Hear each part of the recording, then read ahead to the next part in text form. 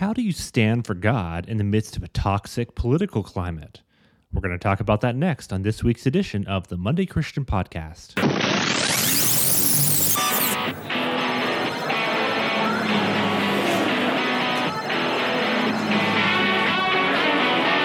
You're listening to the Monday Christian Podcast, the program dedicated to helping you put into action the truth of God's Word that you hear on Sunday to your everyday life on Monday. And now, here's your host, Ezra Beyer.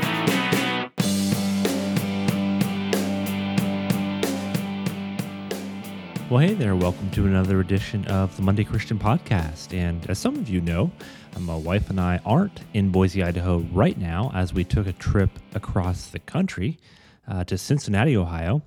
Did a 4 or 5 day car ride, including getting snowed out in Wyoming along the way and spending the night in the back of our Dodge Caravan. So that was quite an adventure, but just enjoying some time out here on the East Coast before heading back west in a couple of days.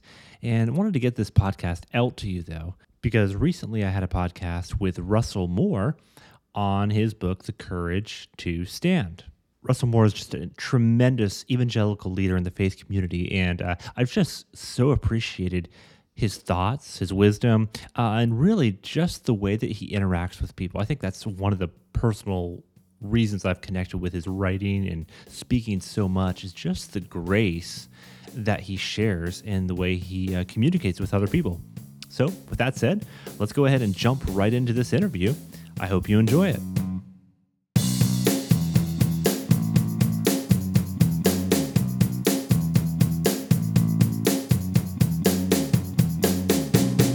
So privileged to have a new friend, Dr. Russell Moore, on the podcast today. And Dr. Moore, thank you so much for coming on. Oh, well, thanks for having me. Thrilled to be here. Yeah, well, Dr. Moore is the president of the Ethics and Religious Liberty Commission of the Southern Baptist Convention, the moral and public policy agency of the nation's largest Protestant denomination, and a native of Mississippi, as I understand, and his wife, Maria, the parent of 5 sons. And I've gotten to know your work, Dr. Moore, through not only through Twitter, but also through your books, Onward, Engaging the Culture Without Losing the Gospel, and then The Storm-Tossed Family, which came out recently, I guess last year, which was also named Christianity Today's 2019 Book of the Year. And so, but the book that I have you want to discuss today is your latest one, which just came out, The Courage to Stand. Thank you to your editing team for getting me an advanced copy. I appreciate it. And thank you and welcome to the Monday Christian Podcast. Thanks so much. Let me just start with this. How did you first come to faith in Christ? I grew up in a church that had been pastored by my grandpa before I was born. But my next door neighbor was my grandmother, who was a pastor's widow, and who was the one who made sure that I was at church all of the time. And my parents made sure I was there for Sunday school and Sunday morning church, but my grandmother made sure I was there for everything, which in that context was most of the rhythm of the week. And so a lot of that was through the teaching and nurture of that congregation. And at about right around the age of 12 is when I made profession of faith and really came to own what had been passed down to me. And so that was how I became a Christian. It's interesting. My mom just turned 70 this last week, and she was very much as you described, had us in church all the time, Sunday morning, Sunday night, Wednesday night. And there's something in a lot of ways, we switch to small groups and a lot of things, but there's something that I miss sometimes about that, just the roots of that. And it's neat to hear you share. I'm just going to jump right in. I was with we have a group in a book club, and we were talking about a biography, Jonathan Edwards, the other day, and Marsden talks about Benjamin Franklin and Jonathan Edwards as reacting differently to the sort of culture around them. And so Edwards kind of leaned into the religious culture in which he'd been reared, and Franklin reacted against it. Interesting. And I think that's really similar to what happens with those who have reacted against kind of what they would see as an overly programmatic sort of church life. And I think there are some valid critiques there, but we have lost a lot of what it takes to do the rhythmic ordering of a life that way, so that now we're really counting on basically an hour a week to disciple and to gather people together in a way where I really do think we've overreacted to the other direction, to the hyper programming. It's funny you mentioned that phrase, ordering your life. That's the book I'm reading right now by Gordon MacDonald, and I hadn't read much by him in the past, unfortunately. And I grew up more of like the Wesleyan Methodist heritage. Of course, John Wesley, the class structures and all of that, high emphasis on discipline. And it is very interesting. There's something so refreshing and profound about having a healthy sense of spiritual discipline in your life that often I find is lacking in Christianity today. Yeah, absolutely. You read on page 1, and you were kind of open right from the get-go. So I just want to jump right in, and I guess I'll just turn to it here and you share how you were almost a teenage suicide from a young age, and you mentioned that you typed that phrase out and then you deleted it a few times. And walk us through that process of, I guess, number one, putting that in the book, but then where were you at that time? What took you to that dark place?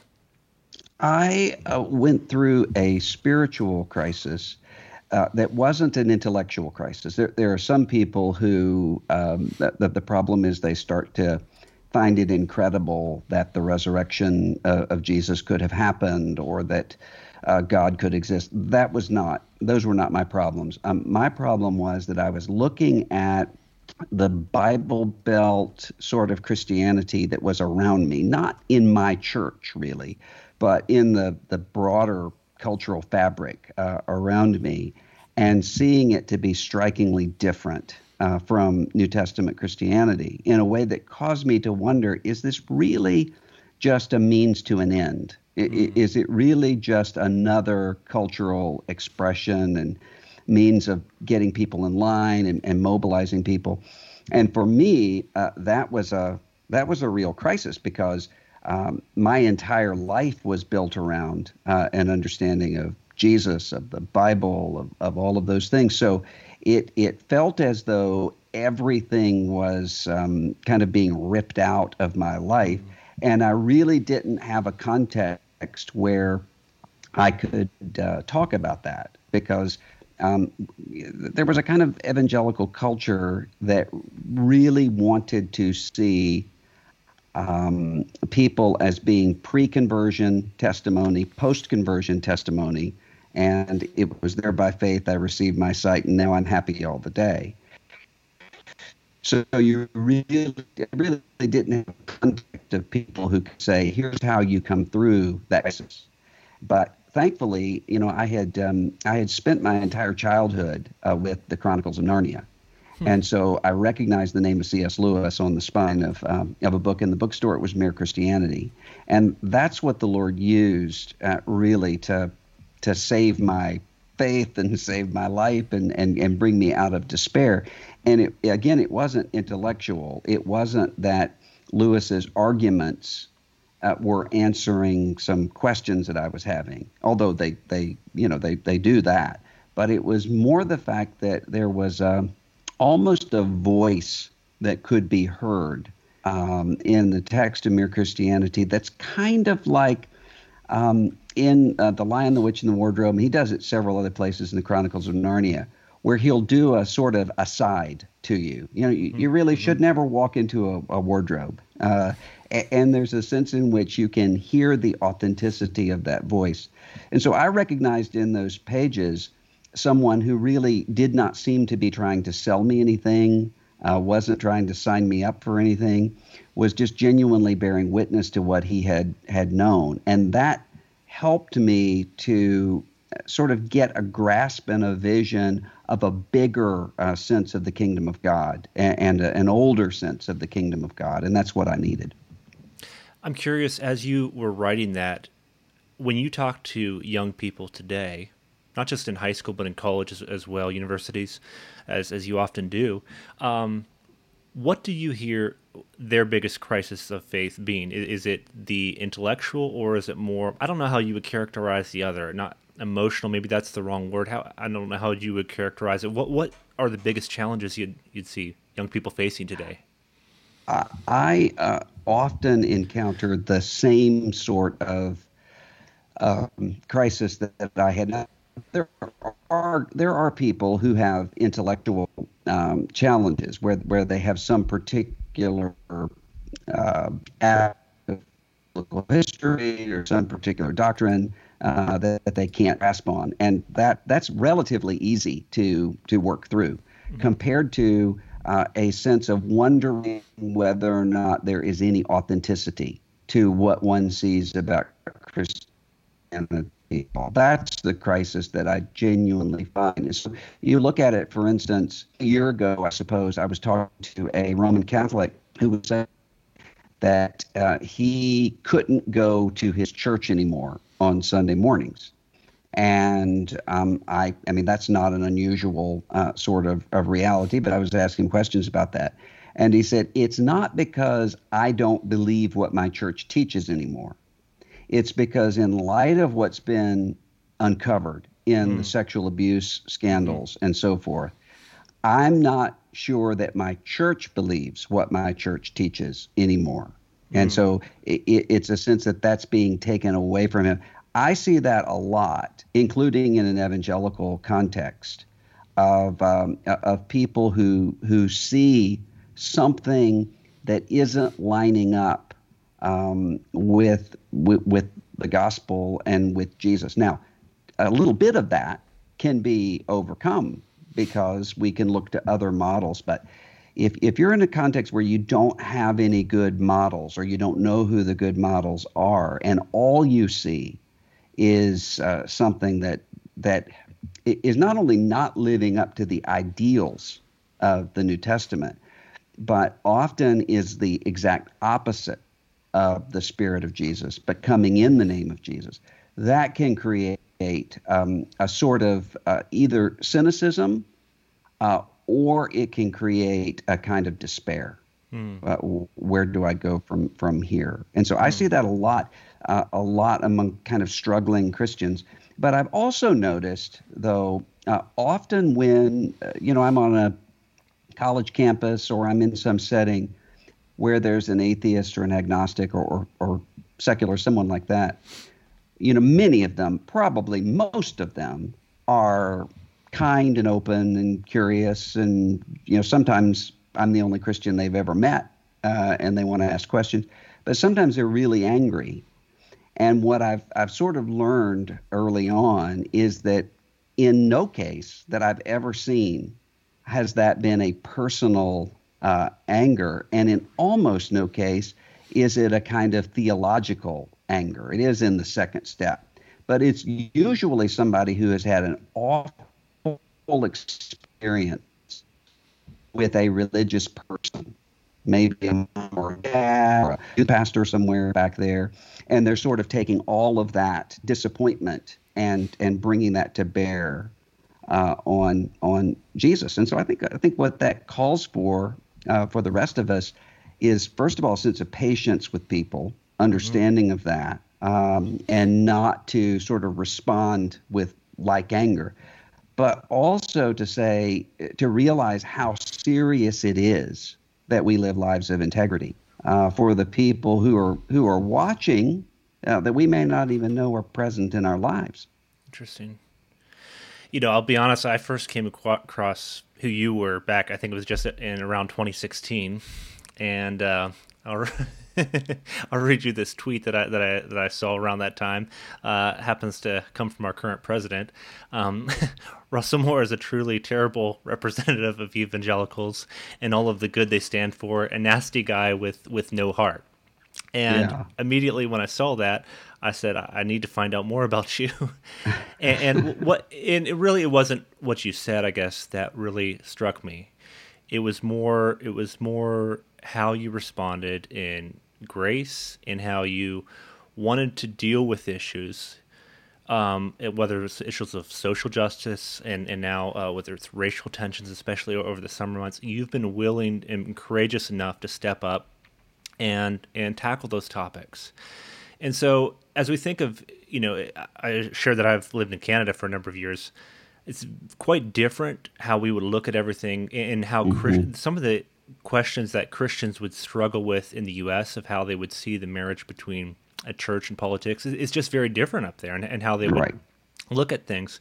But when you think of, let's take, say, an American Christian right now who is maybe in a place where you were at when you were younger, and they feel very frustrated with the church's viewpoint and how they're connected to politics. Let's take both sides. Maybe they're connected to Trump, or maybe they're connected to, the Democrat side.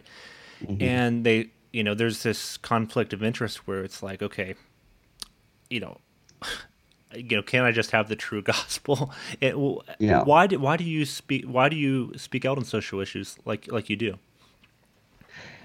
Well, I think it's important to shape and form consciences for the long run, and so I'm not that interested, really, in how Christians respond to whatever is going on around Facebook right now, and whatever arguments are taking place. Then those things are almost like starlight that you're seeing long after the stars have already gone out. So that's really just sort of downstream from whatever has happened previously.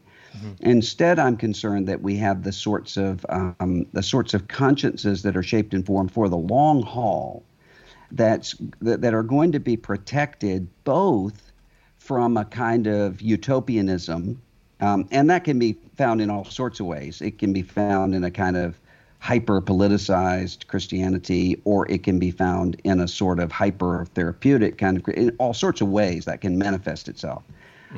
From utopianism, or from a sense of apocalypticism in the more popular sense of the word, where everything is falling apart.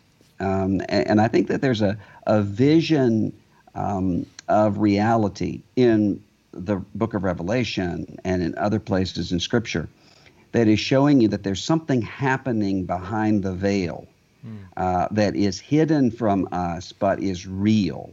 And so I think of often, for instance, that the picture in Revelation of the beheaded saints ruling with Christ. I mean, that's a reality that would have made absolutely no sense in the first century Roman Empire, even as the idea of a crucified man from Galilee seated on the throne of the entire cosmos would not have made sense in that context. It's very, very strange.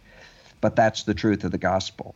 And so we have to constantly be reminding ourselves of that, and constantly asking ourselves, what are the ways that we're trying to adjust ourselves, as Paul puts it in Romans 12, to the contours of this present age around us.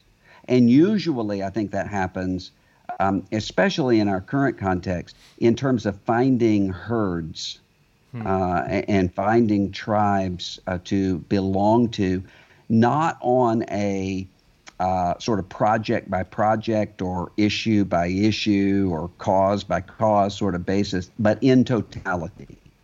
And there's a very real sense of that happening right now, and you can see it in social media, and you can see it in cultural sorts of combat and political sorts of combat, where it's really about who is to be excommunicated. And if you're to be part of this tribe, you have to buy into every bit of it, and you also need to be in opposition to everybody who's not a part of it. And I think some of that has to do with really going back to what we talked about at the very beginning, honestly, is a loss of a sense of belonging, for Christians anyway, a loss of a sense of belonging that reorders that fundamental priority.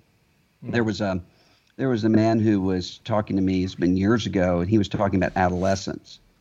And he said, The primary issue for teenagers is, what do they mean first when they say the word we?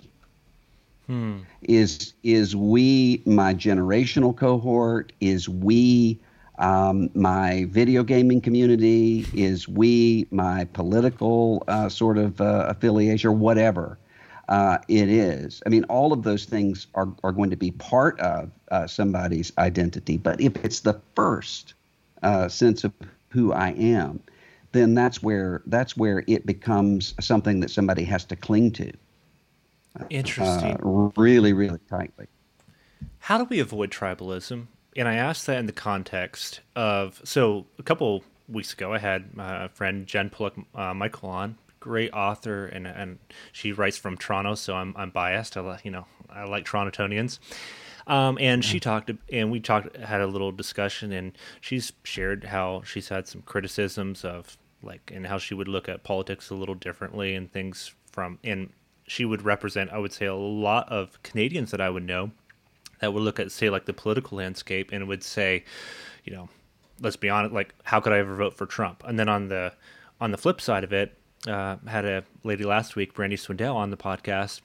She goes to Washington often and lobbies for abortion rights, that for the rights of the unborn, and just does a tremendous job and has been so helped by the administrations and help in all of this. And so you have different Christians on different, not just political views, but when it comes to matters of how we deal with race and all these different issues. And why I love these two women that we brought on is they're very big-minded, and so I just appreciate that so much. But how do we hold to our views and believe in them, but then also have grace for those that are maybe outside our camp and would hold different views? Well, I think some of it has to do with recognizing that you're going to have all sorts of people who may fit into the exact same camp in terms of what it is that they want, but who are getting there from completely different directions. And you can't put those people into the same category. And so I think that there's a tendency that we all have to try to find a shorthand to say, well, what kind of a person are you? And let me put you into that category right away. Yes. Rather than, sometimes I think the issue is not so much where are you somewhere on whatever the spectrum is, as much as it is how are you getting there, and how does that then affect everything else that takes place in your life. So I think, for instance, often about a congregation that I knew years ago that had various people who were serving in local government. And you had two people within that congregation who were on completely different sides in the city council on the issue of raising the minimum wage. So you had one person who's a member of that church who's saying, we have single mothers who can't afford to live. They can't rear their children. Bible commends us to care about the poor and the widow and the orphan. And we need to raise the minimum wage so that single moms in our community are able to provide for their families. The person on the other side of that was someone who was saying, I completely agree with you about our responsibilities to the poor, and I'm reluctant to advocate for raising the minimum wage because I'm afraid that what that's going to cause is businesses cutting their hours back so that they move these single moms to part-time, and then they're really not able to care for their families. Okay, in those situations, these are people who have the same conscience, and it's being shaped and formed from the same place. Where they differ is on the prudential understanding of how to apply it. Now, it's not to say they're both right, or maybe even either are right necessarily, but it means it's a different sort of conversation. Now, that would be completely different if there had been somebody in that congregation who came in and said, who cares about single moms? If they're not making ends meet, it's because they're losers and takers. And we need to be, survival of the fittest. That would be somebody who has a conscience that's deficient in terms of being shaped by Jesus Christ. And that would be something that would have to be addressed. But the other two guys, they're actually closer to one another on the fundamental issues than they know, and maybe further away from some people who even agree with them on the particular issue than it seems at the moment. I think we have to have those categories in mind. That's such a helpful distinction. I love the way you put that. I'm going to remember that for the future because I really like that. And the theme of your book is courage, and that just goes all the way. As I was reading the book, it just obviously rides through the entire theme of it. And it feels like, though, the word courage is often so subjective. Like that word is so subjective because it looks so different for different situations. And so if you think of someone on the streets of Chicago as opposed to someone who comes from rural areas such as Utah, it seems like what we prioritize and how we view God can't help but be a little bit distorted. And so I want to get into your thoughts on why you picked Elijah as one of the central characters of this book in a second. But before I get there, like, how do we embrace the faith of someone like an Elijah and not base it just on our geographical location? Well, I think it's actually not so much geographical location, although that can play into it, as much as it is what's the specific calling that God has put on our lives at the moment. So I think often, to go back to C.S. Lewis, one of the things that he said that I really resonate with is that the devil doesn't send errors into the world one by one, but two by two on either side of what God has created. And I think that's really true when it applies to how it is that we're dealing with fear and how we're embracing courage. So some people avoid courage by a kind of withdrawal and timidity. And fear. So you might think of the person who's, maybe in a school context where somebody's being bullied and they don't want to talk to that kid who's being bullied for fear that they'll be lumped in with that person and then be sort of written out of the in-group. Or somebody can avoid courage with a kind of quarrelsomeness and pugilism and seeking to protect oneself by being on the attack. And in that case, somebody can really convince himself or herself, well, I'm courageous because I'm engaging and I'm assertive and I'm aggressive in a way that the Bible never defines courage that way. It's defining courage in terms of the life of Jesus. So some of this has to do, I think, with asking about oneself, sort of from the beginning in the big picture, but also ongoingly. Where are my primary vulnerabilities? And let me shore that up. So it's kind of like I think about this all the time. I have a friend who's a recovering alcoholic. And we were going to meet one time for lunch, and a particular place I said, let's meet. And he said, I can't go there because I have to walk past the bar when you get there, and I'm not ready for that. And my thought was, I didn't even know there was a bar in there. Right. Well, it was because he had a point of vulnerability that I don't have, and I have other points of vulnerability that he doesn't have, and you have to be aware of that to know how to shore that up and how to guard against it. So I think that requires a sense of self-knowledge that's constantly being updated.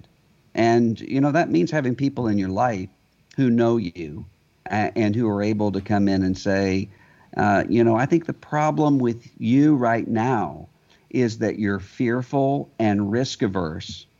Or I think the problem with you right now is that you're fearful and you're acting animalistically in terms of your quarrelsomeness. I mean, you have to have people who are able to help you get that insight. Why did you pick Elijah as the central character, and what lessons from his life do you think really apply to Christians especially Western Christians that might be listening to this podcast today? I think the reason that I chose Elijah is because Elijah is one of those figures that's all over the Bible in sort of hidden echoes and allusions. He's only there for a short time in First and Second Kings, but he's all over the place in terms of the spirit of Elijah is coming, and Elijah will come before the great and terrible day of the Lord. But also because I realized that when I would think about Elijah, I was thinking about him wrongly in ways that also had to do with how I was thinking about courage generally. So when I would think about Elijah, I mean, we all tend to think about particular figures in terms of what's the sort of key moment in their lives. And what I would see as the hinge moment of Elijah is that contest on Mount Carmel, where he's with the prophets of Baal, and they're having a contest to see which God is going to answer. And Baal doesn't, obviously, and God sends down fire from heaven. It's this moment of real triumph. And it's the sort of reality that I think all of us want. We want vindication that we can point to and say, see, this is what it is. And there's so many times when, you maybe someone's a Christian and they have parents who think they're crazy. And it would be really easy to say, okay, well, God send down fire from heaven, boom. Okay, we've settled this. Now let's move on. And so I had that sense of Elijah, but the more that I spent in the text, the more I started to see that the hinge point of Elijah's life was not that. That was an important part of it, but it was sending him somewhere else. And the actual place where God is doing the most in the life of Elijah is in the wilderness, when he's on the run from Ahab and Jezebel, and he's constantly being confronted with his own weakness, with his own loneliness, with his own sense of irrelevance, and when he's not really giving good answers. So, I mean, if you look at 1 Kings 18, when he's in that contest on Mount Carmel, he is really quick on his feet. He's taunting the prophets of Baal. Maybe Baal's on a trip. Maybe he can't hear you. But when he's there in the wilderness, God is saying to him, what are you doing here, Elijah? And he's giving the wrong answer over and over again. And it's not one of those situations where you have a biblical figure who's giving a wrong answer, and then God says, no, this is what actually is going on, and he says, okay. Instead, there's a sense of mystery where God is not answering the questions for him that he wants answered. He's leaving those things open, and that's because, I think, of where God is leading Elijah, which we see ultimately at the Transfiguration, when Jesus, Peter, James, and John are on the mountain, and Elijah and Moses are there when Jesus is being transfigured into light. But what is Elijah talking to Jesus about? Luke says it's about the cross, about the sufferings that are to come in Jerusalem. And I think that's what's going on in the life of Elijah in 1 Kings 19, is he is being fitted for a cross in order to conform him to the image of Christ. And I think that's the exact same thing that goes on in all of our lives in various ways. So when someone finds themselves at a point of crisis, and by crisis I don't necessarily mean some big event where you feel like you're falling apart, but those sometimes very small, ordinary moments that are turning points. Often what God is doing in that is not teaching you how to feel like you're winning or triumphing, but teaching you to see your dependence in a different way in the light of Christ, and to surrender to that. And that, I think, is ultimately the answer to fear. Man, I was going to ask you another question, but I want you to expand on that last thought, because that's a really powerful thought. as I was just meditating on that. Like, yeah, like I love that idea that, like, I forget exactly how you put it, but like that God is creating a different sense of dependence. And Yeah. like, how have you seen that play out in your own life and maybe those that you mentor and you help? Well, I think one of the ways is sometimes people will quote the fact that one of the most common commands in Scripture is do not be afraid. And that's true. But I think sometimes we misunderstand what that command means. And sometimes I think we think that what that means is don't have a sense of fear at all. But it's not that. As a matter of fact, what God is often doing is sort of putting people into a place where they're seeing fear so that he can resolve the fear. So if you think about, for instance, the shepherds in Luke 2 and the glory of the Lord. I mean, I grew up with the King James Version, and I tend to retranslate back into KJV without even thinking about it, but especially when it comes to Christmas narratives. And the glory of the Lord shone round about them, and they were sore afraid. There's a moment of fear that only then do the angels say, do not be afraid, for I bring you good tidings of great joy. The fear that they're experiencing is also being experienced by Herod around the same time. He's afraid he's going to lose his throne. And how does he respond? He responds with violence and with sin. How do they respond? By worship and by adoration. So I think that that often in people's lives, what they find is that Jesus is doing for them exactly what he does for Simon Peter when Peter goes out to meet him on the water and starts to sink underneath the waters and cries out. And then Jesus lifts him back up. Because if you think about what does the Spirit do, two proclamations that the Spirit gives to us, Jesus is Lord and Abba Father. And that cry of Abba Father is a cry of dependence, where we really do see our own weakness and we see our own peril. And we're crying out to the one who can hear us for deliverance. I think that God often is putting us in that situation, so that if you think about something as familiar as Psalm 23, yea, though I walk through the valley of the shadow of death, he is walking through the valley of the shadow of death. I will fear no evil. But why?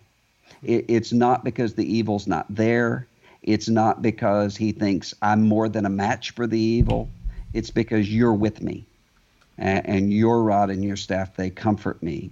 And so everybody who belongs to Christ is going to get to those moments. And I just had this conversation not long ago with somebody who was in his 30s and was kind of going through this crisis where he was really seeing his own weakness and just didn't know how to make sense of his life anymore. And what I said to him is, I think that you think that this means that there's something wrong with you, when actually I think you ought to be thanking God that you're going through this as early as you are. Because if you go through this in the right way, you're going to come out of it with a different set of priorities, a different understanding of the meaning of your life in Christ. You're going to be able to minister to people very differently. And that's much better than somebody who's going through that on a deathbed. You know, it's really a grace that God's doing that at the moment. And I think I know this is the case for me, and it's the case with almost every Christian I've ever talked to. If you say, where are those moments when the presence of Jesus was most evident to you in your life? It's almost never in those moments of triumph. It's almost always in those moments where you felt the weakest and the most desperate, and Jesus was there with you. I don't think that's accidental. I think that's the pattern. Why is that the case? Because is that just because we lose that sense of desperation for God and just grow cold, or is it that God is uniquely close to those who are hurting and are broken? I think it's because, as the Apostle Paul said, he put us into peril of our lives so that we would know that our lives are not our own, and so that we were able to see God has delivered us before and he will deliver us again, which meant that Paul is then able to minister to other people in their suffering. So I think there's a tendency, all of us have, left to ourselves, what we're always going to do is to have a sense of ourselves as God, and a sense of ourselves as able to make our way in the world, either through our own kind of strength or talents or whatever, or because we sort of see things as being regular. They're going the way that they always have. So as the Bible says, tomorrow will be the same as today, only more so. And that's just not true. We're frail children of dust. And so part of what it means to follow Christ is recognizing that, and recognizing not just that I'm a sinner, although that's certainly true, but also the fact that I'm weak and every breath that I have is coming from God. And I think I really saw this maybe clearer than I have in a long time. This past week, my father died at the age of 74. And one of the things that I was thinking about the whole time is about when I was 12 years old, and I was awakened with my grandmother saying to me that my father had had a massive heart attack and wasn't expected to live through the night. And so I went through the grieving process as a 12-year-old about losing my dad. And he went through the process of thinking, I'm leaving behind a wife and 3 small children. How are they going to make it? And even after he survived that, all of these cardiologists were saying to him, your heart is too damaged and too wounded. You won't live more than a year or two. Wow. But he lived exactly double the amount of life that he had, 37 more years. And so what I kept thinking through the whole thing is a sense of gratitude that if God had said to him or to us in 1984, would you take that deal? We would have gladly taken that deal. It was just a measure of grace. And I think there was a sense of counting one's days, as the psalmist says, that is important for us, not only because it keeps us from counting ourselves as God and self-sufficient, although it's clearly that. Your life is a vapor. But also because it gives a sense of gratitude. Where is this coming from? It's really not coming from my own cleverness or my own strength or my own earning power, whatever that is. And those are the moments when you can start to actually see what matters in the world. Why did you pick the subtitle that you did to the book, Facing Your Fear Without Losing Your Soul? I've got a couple questions on that, but why that subtitle? Because I've seen a lot of people who have encountered fear, and the way they've encountered fear is through either numbing themselves in various ways. Sometimes that's with substances. Sometimes that's with just trying to find a way to kind of disengage from life. Or who have dealt with fear by sort of turning themselves into self-protecting kinds of fighters against all kinds of real and imaginary dragons around them. Rather than saying, okay, the fear that I'm coming up against right now actually is a moment of grace that God is giving to me, where if I walk through it in Christ, God is actually going to use that for me. And I think that the question there is then not going to be am I going to be afraid? Am I going to come into moments of fear? But how am I going to respond to that by God's grace and by the Spirit? It seems like when we get on social media, obviously, you know this, it can sometimes be a dark place where people voice their fears and anxieties very freely. But I can't help but wonder is, in all this angst, and this podcast will come out a couple days, just 2 days actually, before Election Day, when it airs on our podcast channel.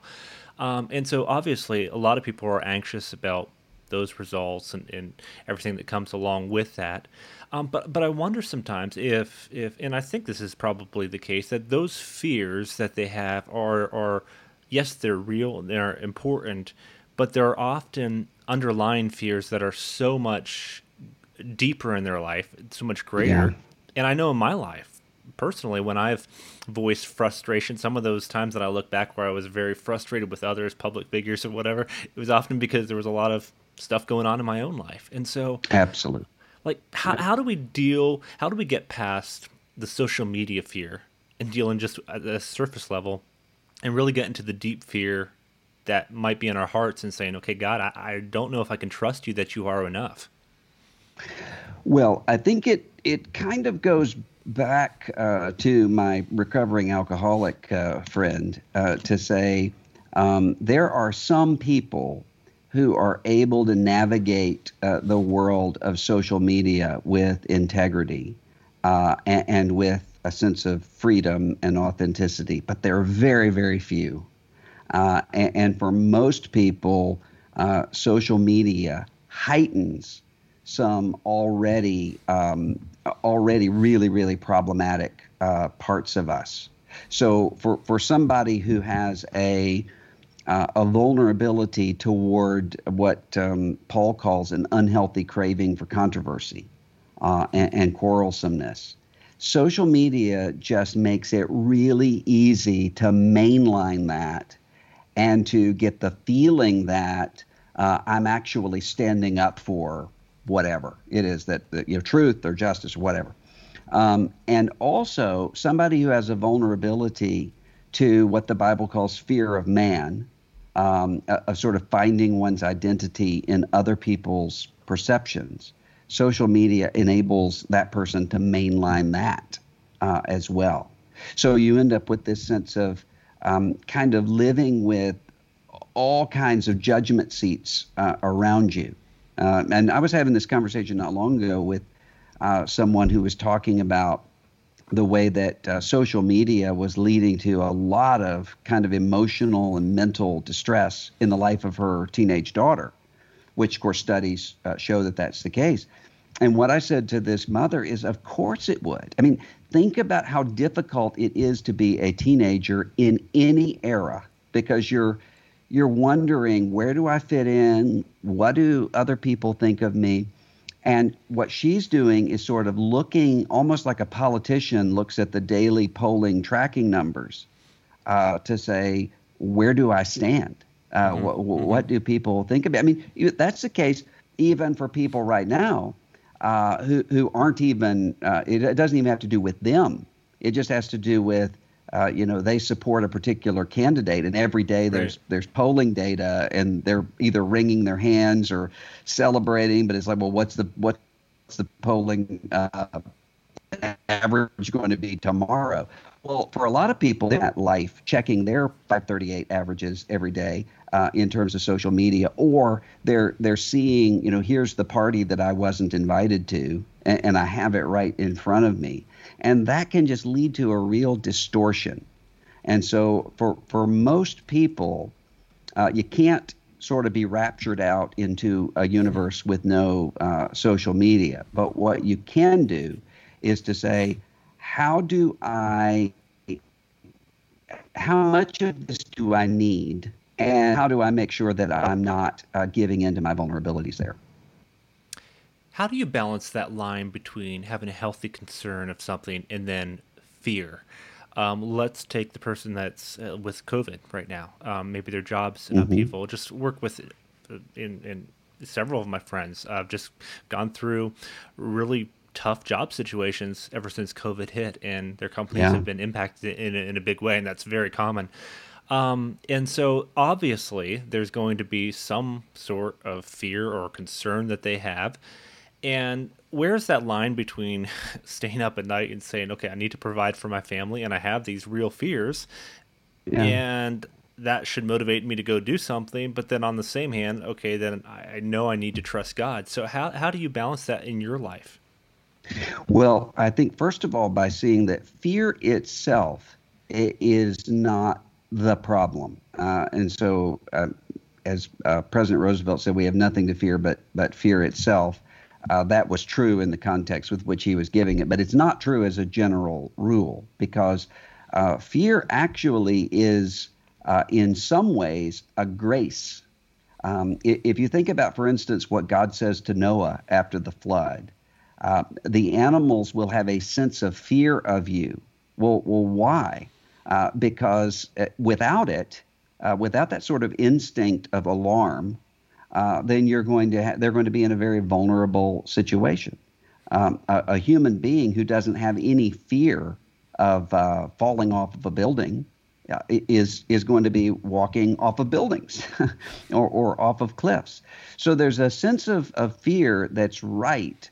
The question, though, is where does it lead? And so there's a kind of slavery to fear in which the fear leads us to the flesh, either just in this obsessive sort of playing out of scenarios, or in this sort of, fighting my way around it, rather than where the Bible puts it, which is offering those things up in prayer. And that's a great vulnerability that I have, because one of the things that I can see in my own life is how much I want to play out scenarios in my own head of things that could happen in the future, whether it's some of the things you're talking about, or just in terms of my children and the sorts of things that they might have to face, and just thinking through all of those scenarios, which actually is rooted in pride, because what I'm doing in those moments is praying, but I'm praying to the wrong God, because I'm trying to game out all the narratives and see that I can get control of that, rather than being prompted to where I really ought to go, which is to God, I actually don't know where it is that you're going to lead me in this, but I know that I can trust you. And here's what I'm asking for from you, and I know that you're going to do what's good for me, even if I don't know what that is. And I think that's ultimately where we ought to be led. It's interesting. I made a note on page 243. You write, and you quote from Henry Nouwen, and he writes, "The Christian leader of the future is called to be completely irrelevant and to stand in the world with nothing to offer but his or her own vulnerable self." And I think of that in the backdrop of what you just said, and how difficult it is, especially, I even think of like myself with just doing this little thing with the Monday Christian and having different guests on. It's often easy to want to just prioritize, okay, I want to have great guests on. I want to, and so quickly it can become, all right, so I want to impress others. And I hate that. All right. But it's just that temptation oftentimes is very real. And so number one, like, do you agree with that statement? I'm assuming so because you put it in the book. But Yeah. how do you move towards that? I think one of the ways that you move toward that is seeing the worst case scenario in front of you, or it's not even the worst case scenario. It's just the scenario, which is to say, no matter what it is that you're trying to do, it's going to be impermanent. And you're going to be forgotten in all sorts of things that you're doing. I mean, in the long term, you're going to be forgotten in terms of the audience that you're seeking right now. I mean, I think of that in terms of, there was a figure that I really wanted to, I wanted to find more about him. He really was a massive and monumental figure in his time. And I went through, and nobody even remembers who this person is. Well, you go long enough out, that is going to be the case for you. And so you have to come to this place where you're able to differentiate yourself from your gift set. And I think that's where a lot of people run aground. And that's one of the reasons why a lot of people, when they lose a job, or maybe even they get older and they retire from a job, they're kind of thrown out into spinning around because they don't know how else to think of themselves, because they haven't learned to think of themselves in Christ.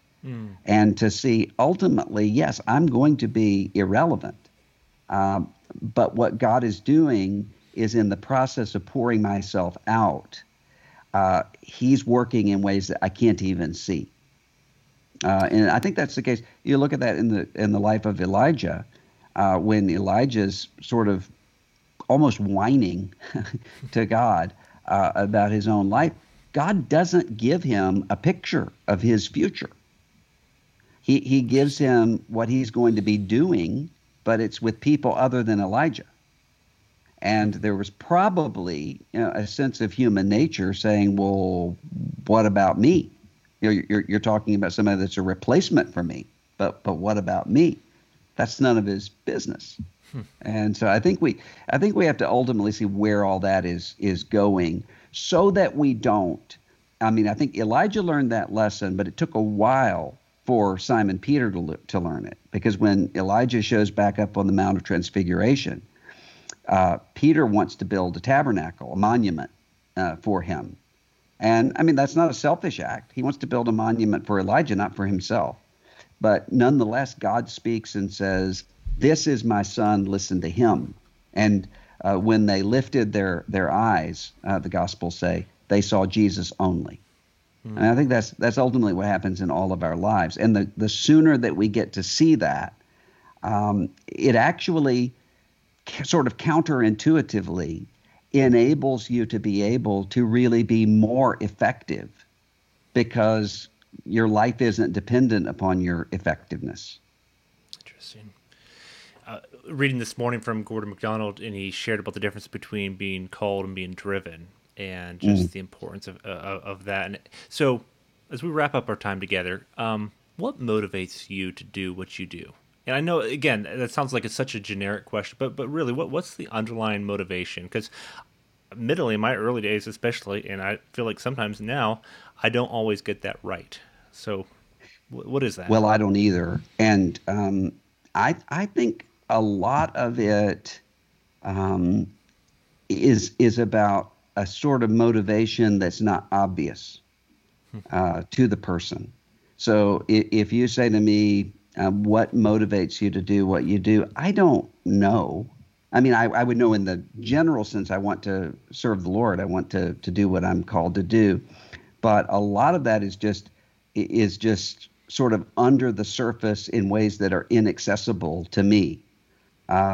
Just ways that God has built us. And I think that's actually some of the people I've seen that are the most effective. I mean, it's why I don't really like spiritual gifts inventories and surveys, because I think sometimes it gives people the impression I need to find out where I'm gifted so that I can serve, when usually what happens is the other way around. They just start sort of acting out of the way God designed them and the context that they're in, and only later are they able to see, oh, well, actually what I'm doing is carrying out a spiritual gift. It's just something that just seemed natural to me at the moment. That's funny. I've taken so many gifts tests, and I've thought the exact same thing. I can't even remember sometimes what I'm supposed to be good at. Yeah. In addition to the courage to stand, I encourage everyone in our audience to pick it up. You're a big book junkie, so what are some books people should be reading these days? Well, one of my favorite authors, Marilyn Robinson, has just released her new novel in the Gilead series called Jack, and I'm reading through that right now, and am always changed by what she writes. Well, thank you so much. I'll have all your information in our show notes below, russellmoore.com. Thank you so much for coming on the podcast. I really appreciate it, and especially think about the midway part, some of that stuff just really touched me. And so I appreciate you coming on and sharing that. Well, thanks so much. Thanks for having me. Blessings to you. Well, that was great. And I just so appreciate Dr. Moore taking some time to come on the podcast. I think the key line that stood out for me in our conversation was when he said, what God is often doing is putting people into a place where they are seeing fear so that he can resolve the fear.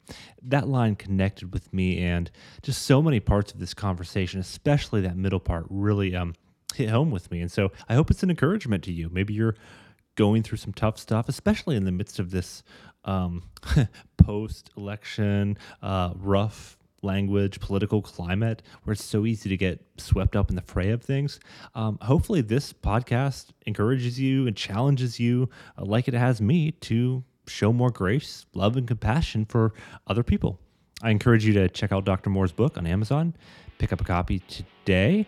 And until next time, my name's Ezra Beyer. Thanks so much for listening.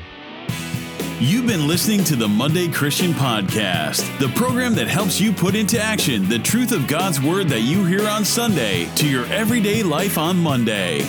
For more info on this program, simply visit our website, themondaychristian.com. That's themondaychristian.com.